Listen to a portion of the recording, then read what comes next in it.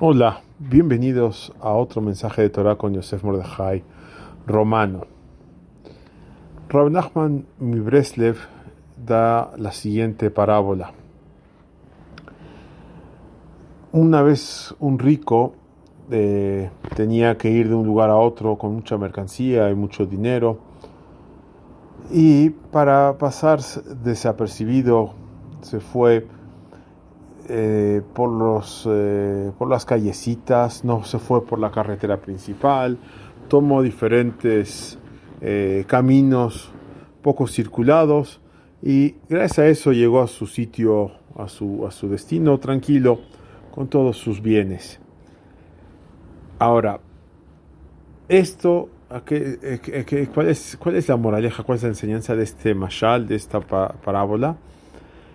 Que nosotros tenemos 3 rezos al día que son obligatorios, y esos son como los caminos transitados. Hay muchos, por decirlo de alguna forma, muchos ángeles que quieren detener, ángeles que no son tan buenos, causados por nuestros pecados, quieren detener nuestros rezos e impedir que suban al cielo. Entonces, ¿qué nos recomienda Rav Nachman? Aparte de estos 3 rezos obligatorios, nos recomienda decir un rezo en el idioma que entendamos, en el idioma que nos sintamos cómodos, y hablar directamente con el Creador, tal y como si estuviéramos hablando con nuestros amigos, con un amigo.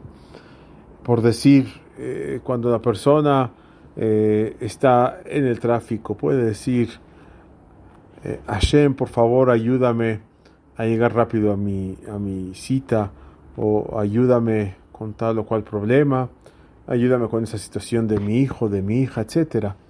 Y esto, entonces, es como el camino por atrás, como quien dice, es el camino que uno toma por atrás, y donde no es parado por los ángeles, estos destructores. Entonces, es un buen consejo que la persona se dedique tanto al rezo comunitario, a los 3 rezos al día que son obligatorios, como a rezos y peticiones personales. Buen día a todos.